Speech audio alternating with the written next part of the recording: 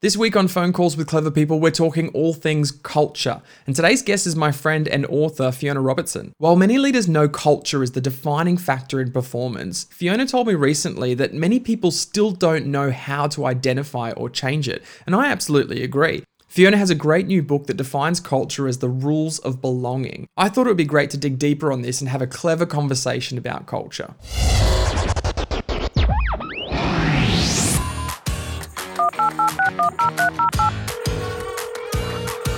Hello?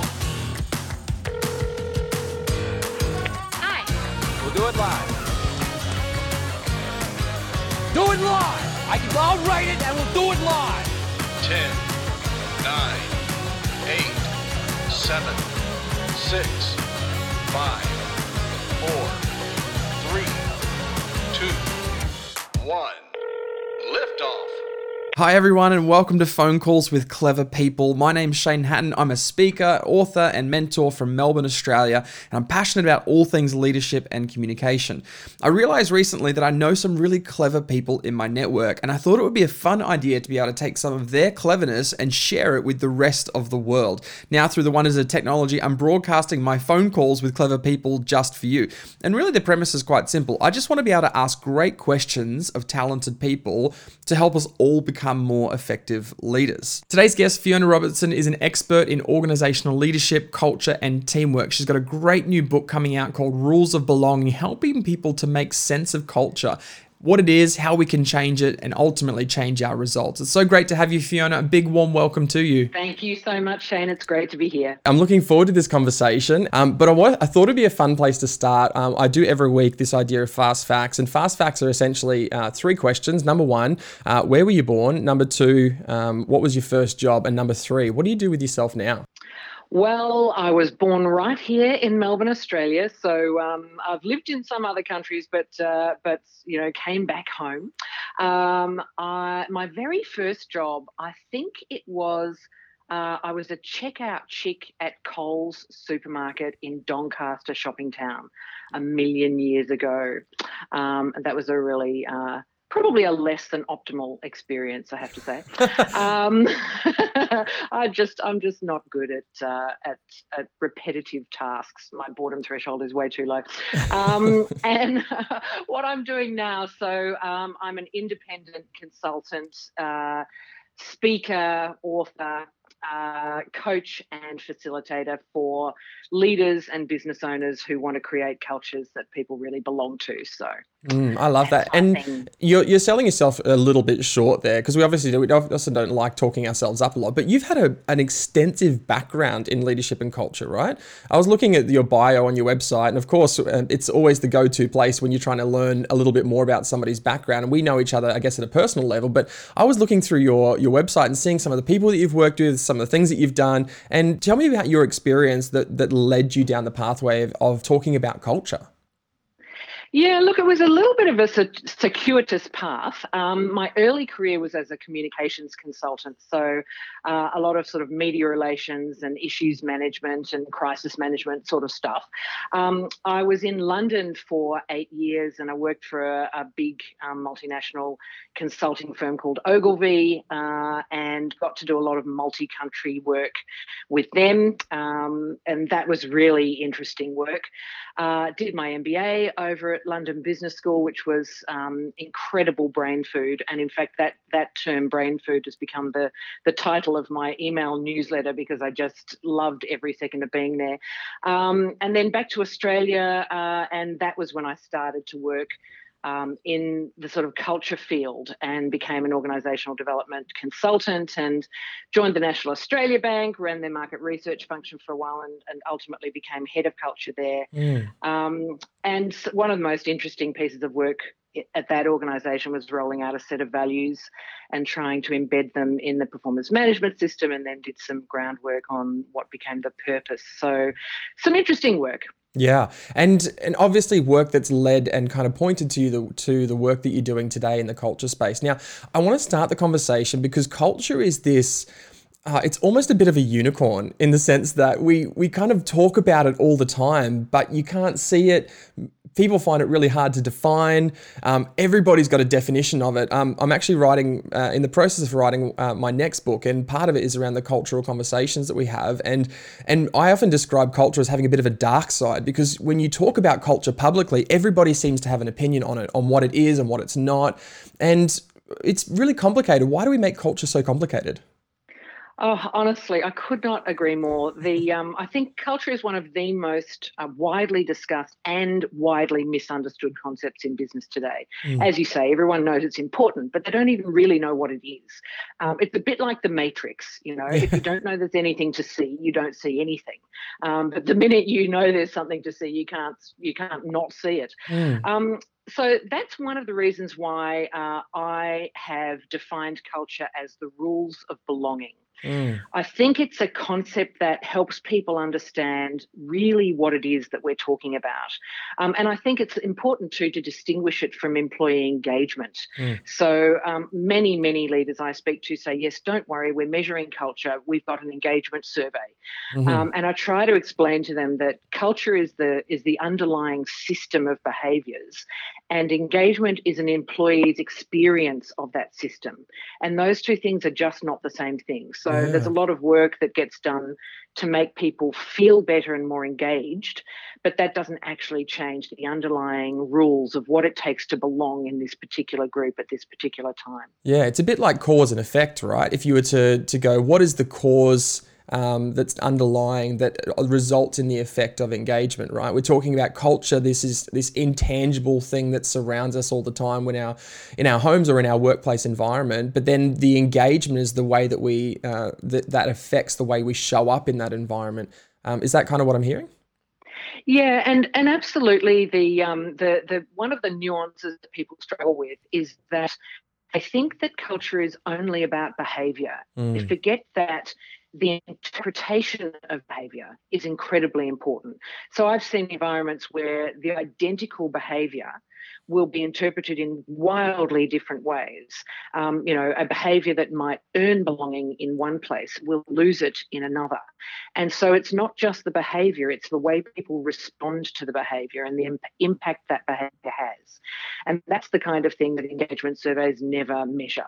So no one ever asks you an engagement survey, when the boss sacked Harry, do you think the boss sacked Harry because they didn't like Harry or because Harry was not behaving in an ethical manner? And whichever interpretation there is, that will determine how people respond, not the behaviour of sacking Harry. Our response to which ultimately is going to determine and shape the culture that we're in, right? I remember being in an environment once where it was not necessarily appropriate culturally to swear, and I remember letting out a swear word, and the response on people's faces around me let me know really quickly that was not part of the culture.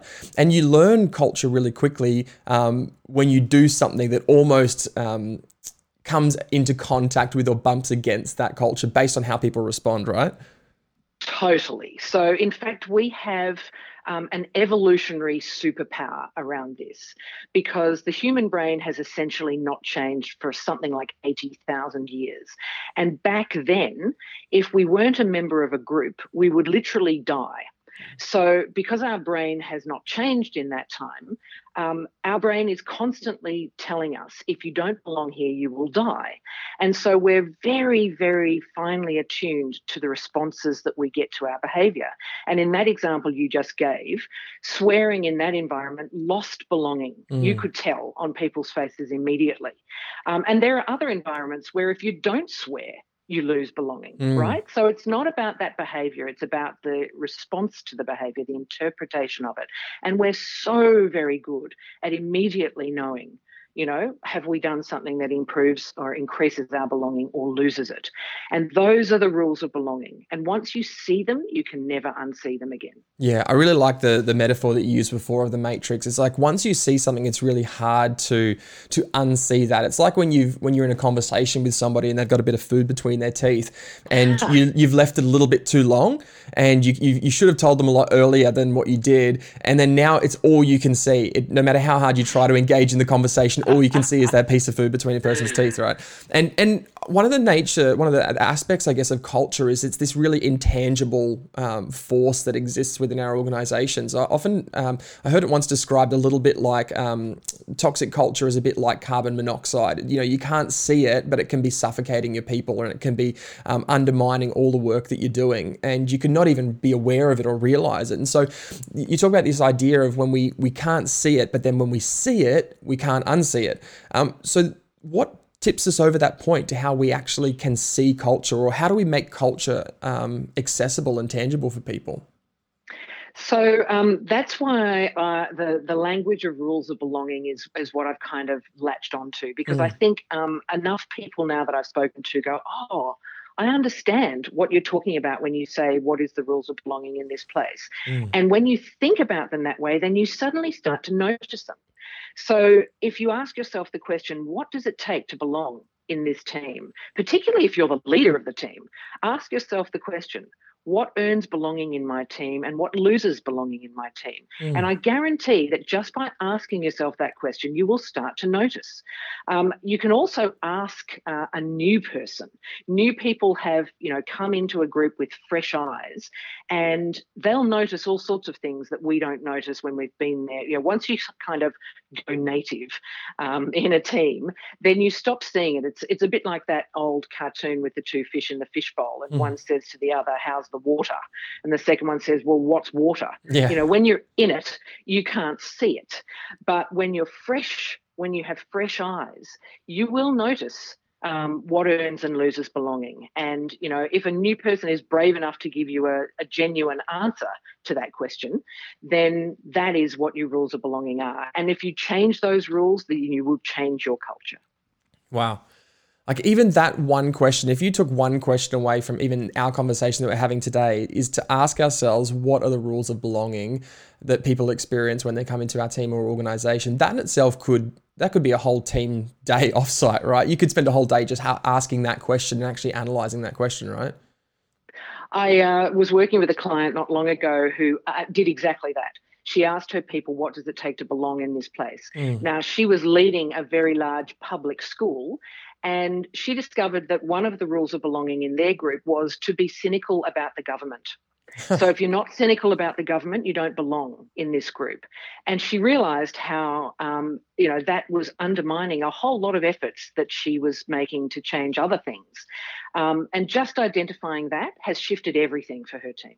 Yeah, wow. And thanks for that. I think that's a really practical example and a great application of that concept, and of being able to actually articulate can be really challenging. What are our rules? And have you got any other examples like of some rules of belonging that people might have either at home or in their organization, or anything that comes to mind? There are so many. Yeah. One of my favourites is a rule around here that we are nice to our colleagues. Now, if I could do air quotes over the phone. I'll do them for you on the screen. Okay, so nice, right? Nice. Nice is one of those words that means that we nod and smile in the room and we say, yes, we'll do what we have just agreed, and then we go out of the room and we do whatever we were going to do anyway. So false harmony. It's just corrosive because it means that everything is slowed down. We can't trust our colleagues. We can't do healthy conflict and really discuss issues openly. It slows everything down. It's a disaster. So the rules of belonging for that is that when you come and be a part of our team, we're nice to one another, but we're not real with one another. And the toxic nature of that can undermine a team environment really quickly, right? Yes. And so, once you've identified that, having an explicit conversation about it is absolutely critical.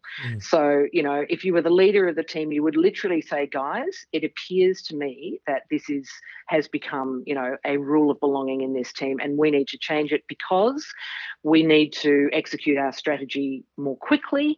And therefore, we will now make it a new rule that the way to belong in this team is to say it like it is. We'll play the ball and not the man, but we need to have, frank and genuine and real brave conversations. Otherwise, we're not going to get anywhere.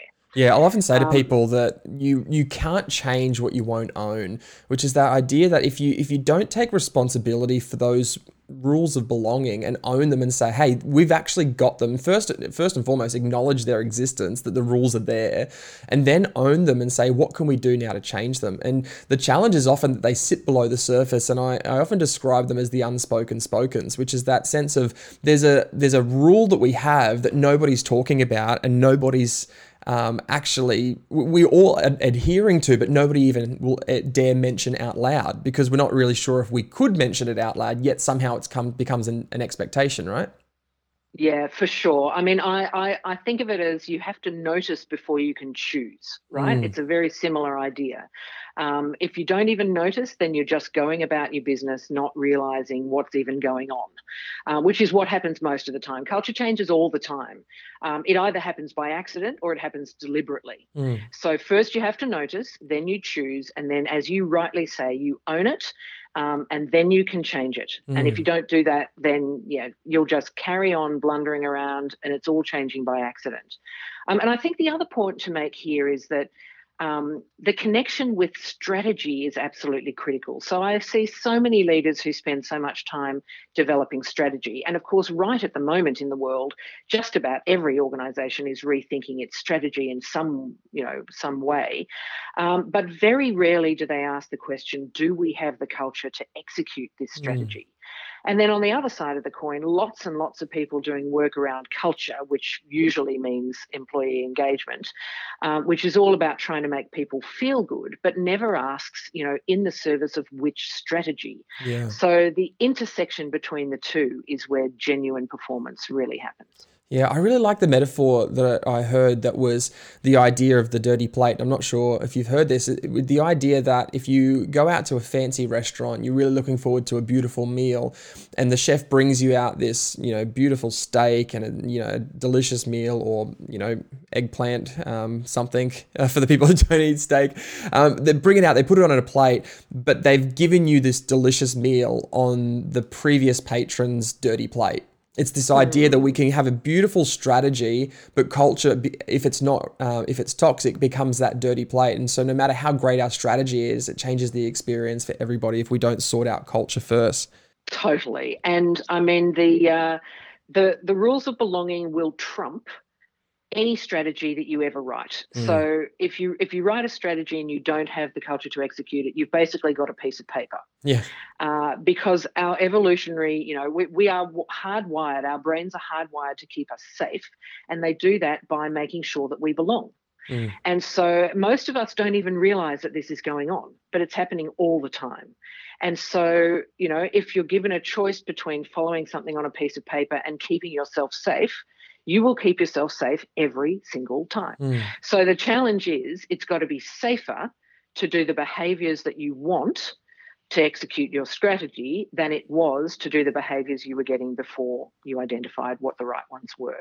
I love that. And again, these questions I think that you're posing to us today, which are questions around what are the rules of belonging, and do we have the culture to be able to execute these strategies? These are really potent questions. If we ask them, we can do some really great work here. And I guess what I would love to touch on a little bit as we're kind of, coming in to wrap up this conversation is, I heard a great stat that from Gallup that said that 20%, or the top 20% of performers in an interview will ask questions about culture. So when we get culture right, we're actually attracting that top 20% of people that we're trying to attract within our organization. And there's benefits to culture, right? What do you think are some of the big benefits to getting culture right? Because why should we make it such a priority in our organizations or in our teams? Oh, it has a massive impact. So I think there's just about everybody who has worked in a team or for an organization where they genuinely put their heart and soul into everything they did because they believed passionately in why they were doing it. They worked with an amazing group of fantastic people, and they really genuinely wanted to belong in that place and with those people. And if you remember how hard you worked when you felt like that, imagine if all of your employees were working that hard for your business. It can absolutely turbocharge your results. And the contrary is also true. If there are a whole lot of people who just don't care and don't want to be there and don't want to belong, then they're just keeping themselves safe by, in survival mode, and your business will, limp along and never reach its full potential. It's almost that it can stunt the growth and capacity of a team or an organization if we're not getting the culture right. It's a bit like drag. It's this drag in the organization that's, I think, like you described, causing us to limp forward when we could actually be sprinting forward or moving forward at a faster pace. And so one of the things I'd love to finish on is, many people who are going to be listening to this either now or later on are going to be almost hitting that tipping point of going, okay, I've just asked the question, what are our rules of belonging here? And now all of a sudden I've seen the matrix and I've seen either toxic culture or I've seen rules that we don't want. And now I'm feeling a bit overwhelmed by the decision to have to change something. It can feel a bit like turning the Titanic in some organizations. What do you think is a really practical next step that a person could take? Now, I personally would say to reach out and connect with you, but we'll get to that in a moment. But I would say, what's something practically a person could do as a next step to start this kind of process around culture? So having explicit conversations is there's no point noticing it if you don't then start to have the conversation with your team. So if you're the leader of the team, make specific space, like create time to have a conversation that is just about that. Start by asking those questions, as you said before. What does it take to earn belonging in this place and lose belonging?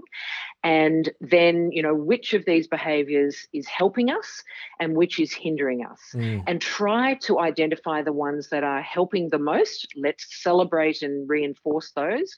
And are hindering the most. Let's talk about them. Devise specific but observable behaviours that are different, and then celebrate whenever anybody does them. It'll feel a bit weird and clunky at the beginning. That's how you know you're doing it right. Fiona, I feel like I could have this conversation with you all day because I feel like in many ways we've just scratched the surface around culture. And again, it is this huge topic, but at the same time, it is also relatively simple in terms of being able to create a culture by design, or like you said, not accidentally, but deliberately. I think there's some decisions, really practical things that we can take away and decisions that we can make that will really help us start that conversation happening. And so, I want to wrap up here, but you've got a great book coming out actually called Rules of Belonging. And it's coming out the 1st of July. Is that right? Yes, that's the sort of trade release when it hits bookshops. Yes, congratulations. It's such a big achievement putting a book out into the world and sharing your knowledge with the world. And I know that the book will be full of a whole lot of content because you post weekly videos and your brain food through your newsletter, which is always value packed in terms of content. And so we always like to say thank you on the show by encouraging people to reach out and connect with you on LinkedIn, which is a really great place to start. Sign up for your newsletter because you're putting out content all the time, which is fantastic. And also, most importantly, get hold of a copy of the book, Rules of Belonging, which you can find at FionaRobertson.com. And obviously, when it comes out in bookstores as well, will be a really great way to support you. And of course, if there's anything that you're doing as an organization to do work in culture, having somebody who can help open up the eyes of your team or your organization to the matrix like Fiona is a really great place to start. And so, Fiona, thank you so much for your time. It's been a real pleasure, Shane. Thanks for having me. That's it for another week of Phone Calls with Clever People. Thank you so much for taking the time to invest in you by checking out the podcast. Make sure you subscribe so you don't miss out on any of the episodes as they're released. And of course, I'd love to hear how this has added value for you in the reviews. Have a fantastic week.